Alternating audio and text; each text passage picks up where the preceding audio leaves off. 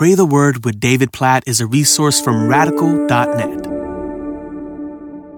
Hosea chapter 2, verse 14 is one of my favorite verses in the entire Old Testament. So here's what I want to do. I want to read you the first word of Hosea 2:14. That first word is therefore. And before I read the rest of it, I want you to know what happens in the 13 verses before that in Hosea chapter 2. Basically, God describes all the sin of his people, their idolatry, their immorality, their spiritual adultery, how they have gone after all sorts of, the language in verse 13 is lovers in the world, all the things of this world to try to satisfy them, how they've turned away from God and how they deserve his just and holy judgment. That's 13 verses, and it's piercing the picture of their sin and how much they deserve judgment. And then you get to Hosea 2, verse 14, and the Bible says, therefore. So in light of all of this sin, idolatry, immorality, spiritual adultery, we read the word therefore. We expect, okay, here's the judgment coming. But listen to what God says. Therefore, in light of all of this, I will allure her and I will bring her into the wilderness and speak tenderly to her.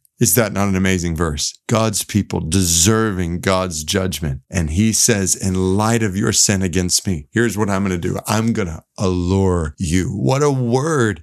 Allure. Captivate you with my love.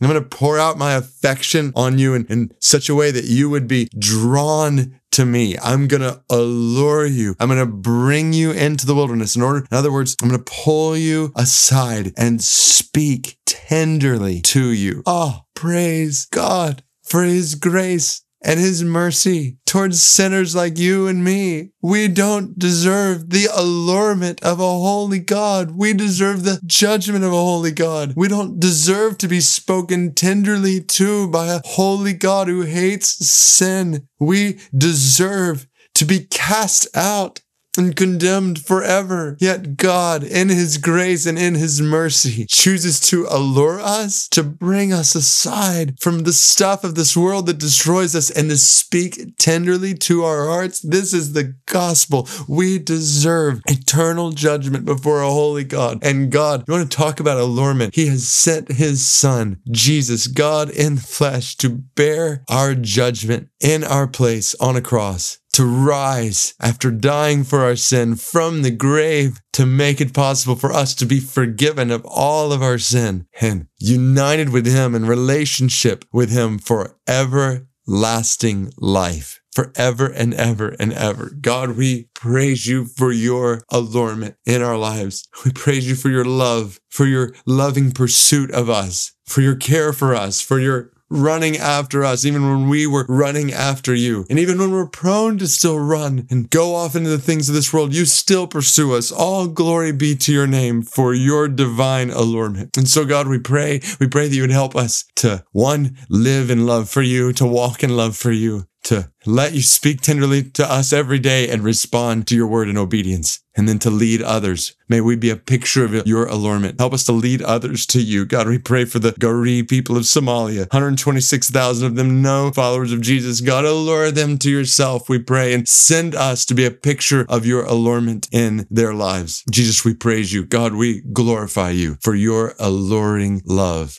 today. We pray all of this in Jesus' name, according to this awesome verse that we love in Hosea chapter 2, verse 14. Amen.